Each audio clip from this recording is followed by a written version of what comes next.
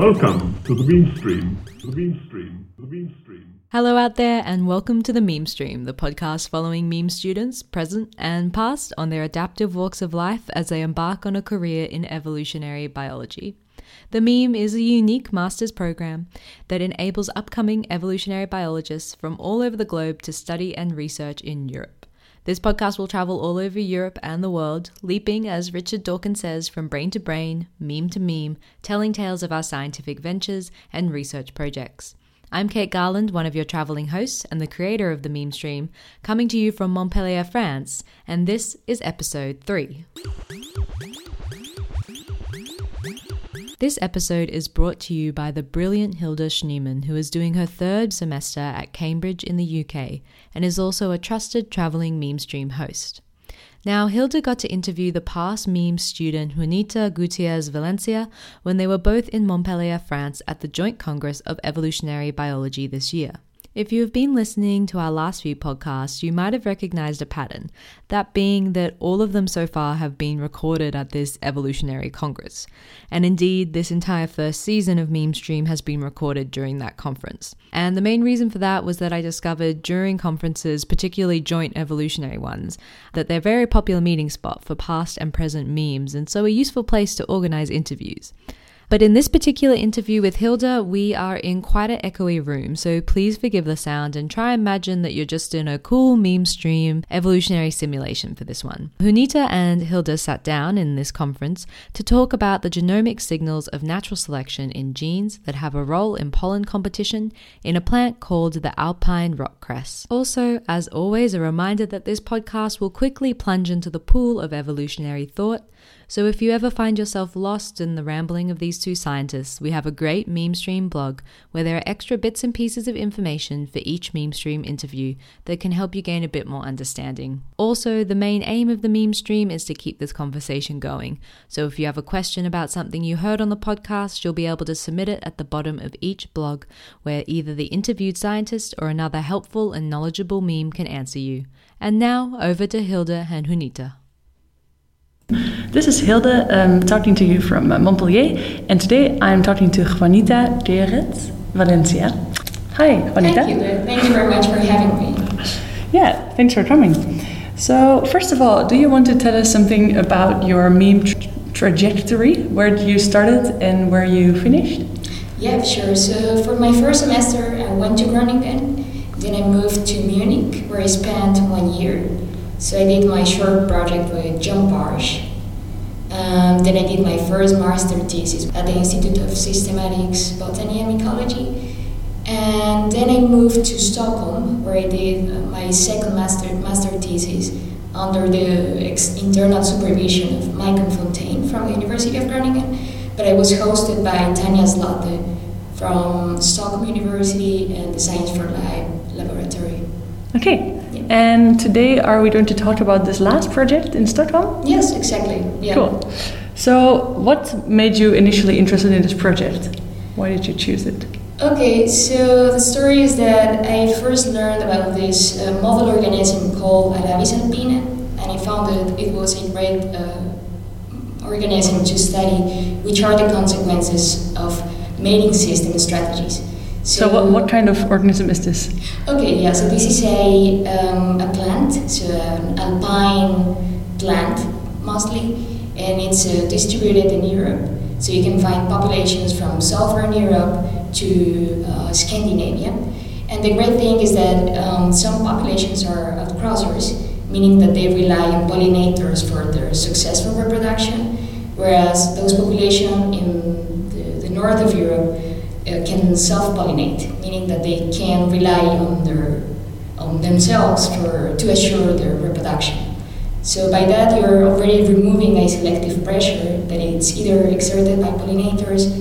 And so I would say that was my main interest to conduct Tanja Zlatte's lab. Yeah. And also she's a population geneticist.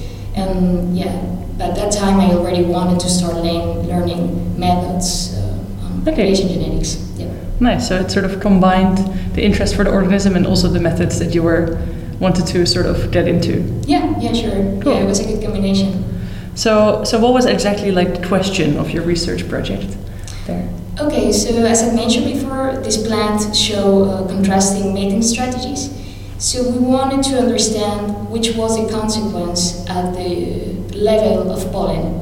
So you can imagine that when you have a crossing population, there are going to be several types of pollen landing on the stigma, and then the intrasexual competition is going to be very high, because each of these pollen may have different capacity to germinate and to grow pollen tubes. So pollen is sort of like the sperm of the plant, right? Exactly, yeah. Okay, and the stigma is the sort of like the ovules or the eggs of the plant in a way that are being fertilized, or kind of. So the stigma is like the first receptive female structure. So by the end of the stigma, you can find the eggs. Okay. So pollen grains are in this competition, just like sperm, and they will start growing throughout the tissue of the stigma to finally reach the egg. Okay. So you can imagine it happens like in sperm in animals. Yes. So there is a crazy competition between them to finally reach the and eggs. only one pollen will succeed, or several of them can? Yeah, several of them. So in this case, most Brassicaceae plants, this is the family to which Alpine belongs, they have several eggs that are available for fertilization. But still is very reduced compared with the number of pollen grains. Okay. So competition is strong. Mm-hmm. Yeah. So what we wanted to study was if we will be able to detect patterns of, let's say, natural selection, relaxation, acting on those genes potentially involved in intrasexual competition. So under the Darwinian selection idea, you can expect that if competition is reduced, then deleterious mutations will accumulate. Yeah. Just because there's no room for selection to act if you have just the same phenotype competing on the stigma. Yeah. So they won't show differences regarding their germination time and the speed at which they grow the tubes. So in a way, the plant is already assured that its own pollen are going to get accepted, so they don't have to be as like good competitors and as fantastic as if they had to convince another plant. Yeah, that's a very good explanation of it. Exactly, that's your expectation. Whereas if you have outcrossers, then all of them will try to do their best to achieve the female part. Okay. And therefore, selection is going to act very strong and will remove deleterious mutations from the population. Okay. So our aim was to test for these hypotheses, because before it has been shown that in selfing lineages, you do observe relaxation in traits related to pollinator attraction. So these flowers tend to be smaller and less attractive, but it hasn't been confirmed for pollen if there's something like that happening. So we thought the best way to test for this was to look at genes that are involved in this competition. So what did you find? So what we found that was, according to our expectation, in populations with increased rates of selfing, there is evidence for the occurrence of relaxed sexual selection. And you see this by estimating the proportion of sites that are evolving as effectively neutral. So I would like to explain what this is. So for coding regions, you have non-synonymous and synonymous sites. And you can expect that if there is a mutation happening at non-synonymous sites, this will change the function of the protein. So you expect that selection is going to be very strong at this stage. But if you observe that mutations accumulate there as if they were neutrally evolving sites, it's simply because selection is not being efficient enough. Yeah. So synonymous sites are when you have a change in the DNA which gives you the same amino acid, so it doesn't really make a difference to the protein, right? Yeah. So that's why we think that they're neutral. Yeah. These changes. Exactly. Okay. So we compare like the ones that we think are neutral and the ones that are not neutral to sort of see how selection acts. Is that right? Yeah, and it's good that you mentioned that because we made use of a method called the distribution of the fitness effects. This is like DFE alpha. It's the way it should be called. And it also accounts for demography by comparing non-synonymous and synonymous sites. So why is that important? It's important because these plants that have shifted from outcrossing to selfing, when they were expanding, so apparently the center of origin is Anatolia, And of course, during their migration, there were also some bottlenecks. So every time they moved further to the north, they would experience a reduction in the population size. And of course, that makes difference to tell apart which is the contribution of selection and demography in producing these patterns of polymorphism. Because this reduction in population size can leave the same sort of traces in the DNA as that you would see if they were under selection, right? Exactly, yeah. So that's what we found, that we confirmed that by using this method, that populations with increased levels of selfing will show a higher proportion of sites that were accumulating mutations. So that what you can conclude from that is that selection was relaxed due to this reduced rate of competition between pollen grains.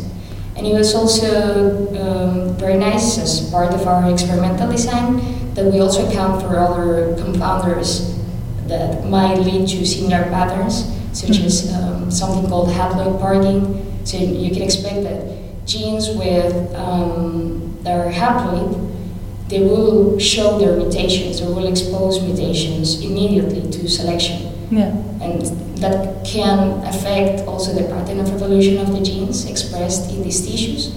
And we also control for expression breadth and for the abundance of the transcripts. So we were just controls we used to guarantee that our observation was due to the transition of mating system and not due to other factors that are known to affect gene evolution in general. So why is the haploid thing important? Is it because the pollen are haploid, or? Yes, they are. So pollen, it's a funny structure to call it like that. So you have a vegetative part that is not directly involved in the fecundation part, but only in the competition.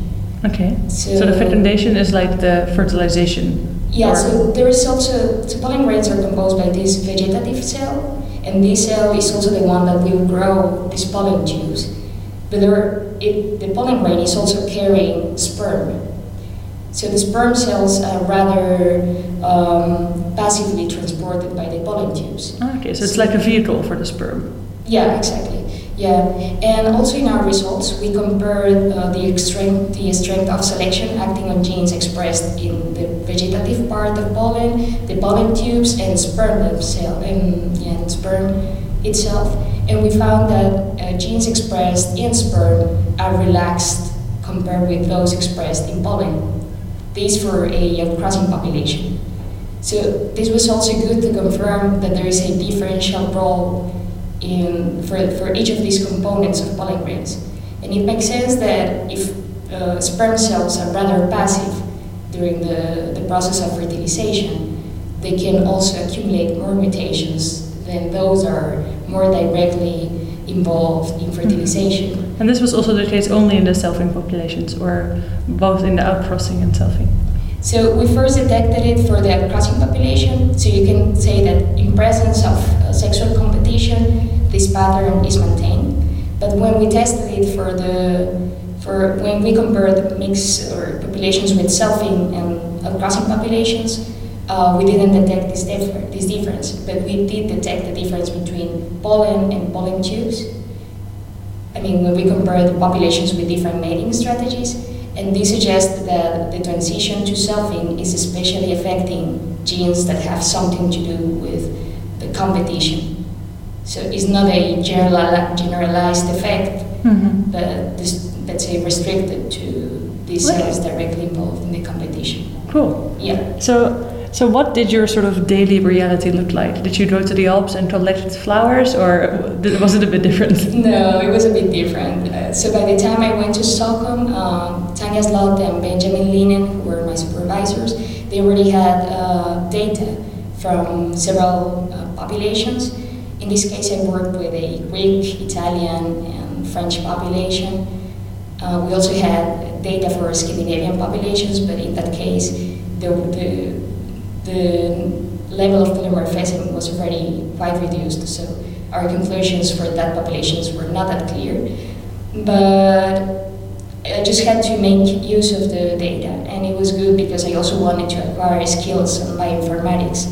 So I was analyzing next generation sequencing data, and that implied to perform quality assessment, the genotype calling, and also the filtering of the resequencing data we were dealing with.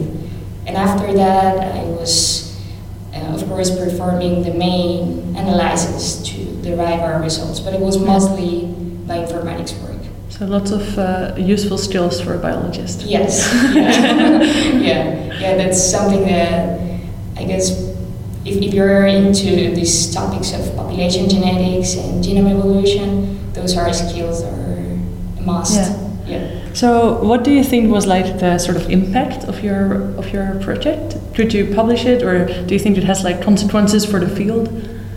So I guess it was the main consequence is that before they did similar analysis on other plants, but they didn't have the chance to actually control for mating system, so to directly see what happens when you remove the selective pressure that is promoted by the mating strategy. Because before they tested on another plant called Capsella grandiflora, and this is a obligated crosser. Then they also did something similar in Arabidopsis thaliana, but this is a mostly selfing species, so they didn't have the chance to actually control for this. And also our experimental design also included some of the factors that I mentioned before, so the satellite burning, the expression breadth, and the abundance of the transcript. So I guess it was a good experimental design to actually detect really these patterns. Point out what was going on. Yeah, exactly. So we didn't publish it yet. I presented a poster during the evolution conference here in Montpellier.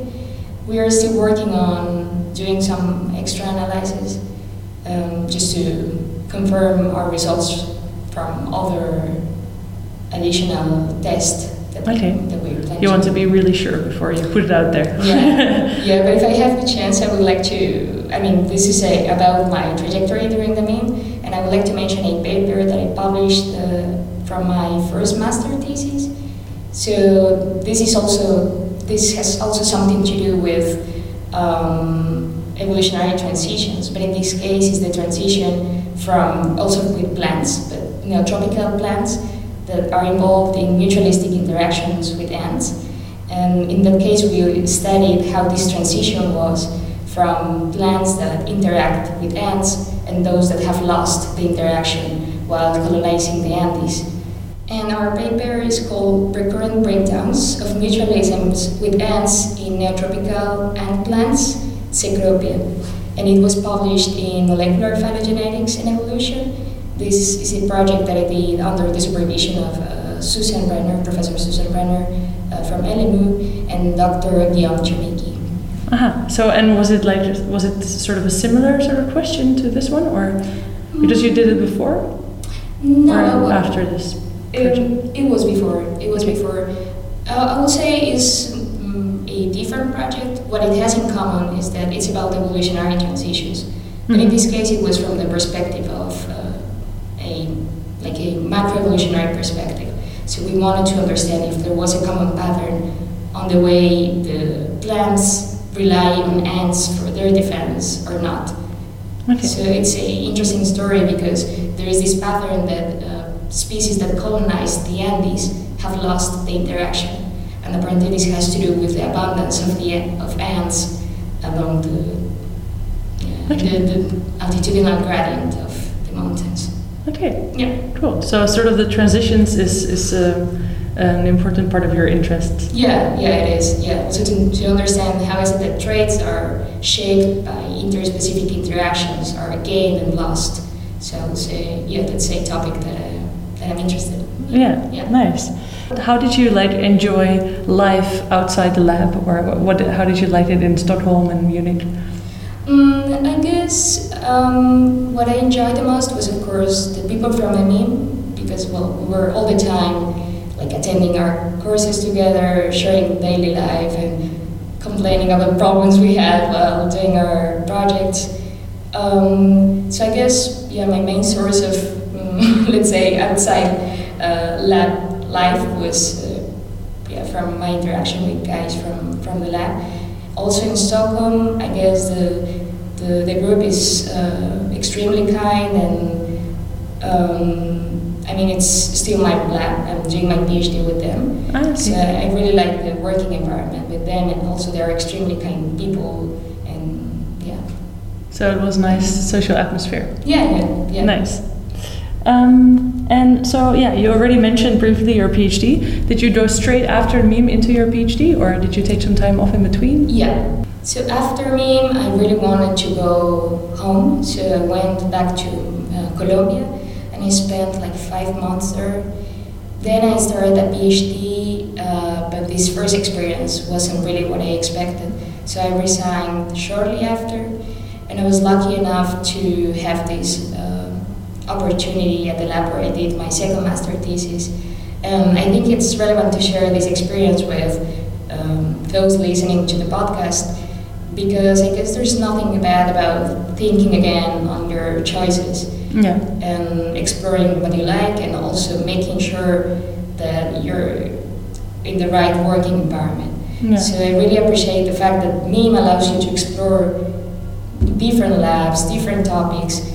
And yeah, in my case, it was precisely one of my experiences during the meme that helped me to find the lab that will allow me to develop the skills and the knowledge that I want.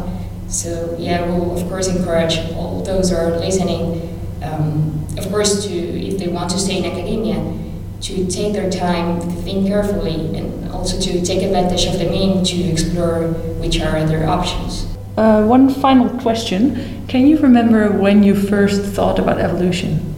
So I guess I grew up, like during my first years of life, I lived in a farm. So I guess I just became very sensitive towards living organisms. And I guess after that you just start, wondering yourself, how is it that all this diversity occurs? Also, I had a dog during my childhood.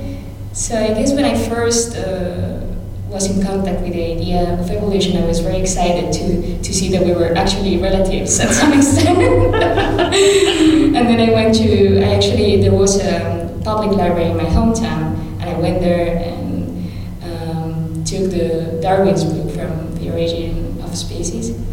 And this book was great because it had figures and pictures, so it was very easy for me to read. I was in high school by then. But I would say it just comes from the fact that I was very sensitive towards nature since my childhood. It might also be that my father should have mentioned Darwin at some point, because he's more into scientific materialism. So I guess he should have mentioned his name at some point. Yeah. So where can we find more about what you're doing? Okay, so you can find me on ResearchGate. I still have to update my profile, but I have one. If you find interesting what I just told about our research project, you can go to taniaslottelab.se. All right. Yeah. Thank you very much. Thank you. And thank you to everybody listening and joining us on our third episode and incredible voyage of the Meme Stream. Remember, you can read up more about Juanita's work on the Meme Stream blog and ask any questions about what you heard there. The Meme Stream is brought to you by the Erasmus Mundus program in evolutionary biology. Special thanks to the Meme Stream team for all their hard work and dedication to the project. Our intro music is written by the artist Magella, and little ditty at the end was found in the depths of the internet by YouTuber Sunil Singh. You can follow the Meme Stream on SoundCloud to listen to our new episodes, and please remember to rate and share our podcast to help us adapt and evolve. Yeah, it's evolution. Yeah, it's Darwin's revolution, and it teaches us the history of life.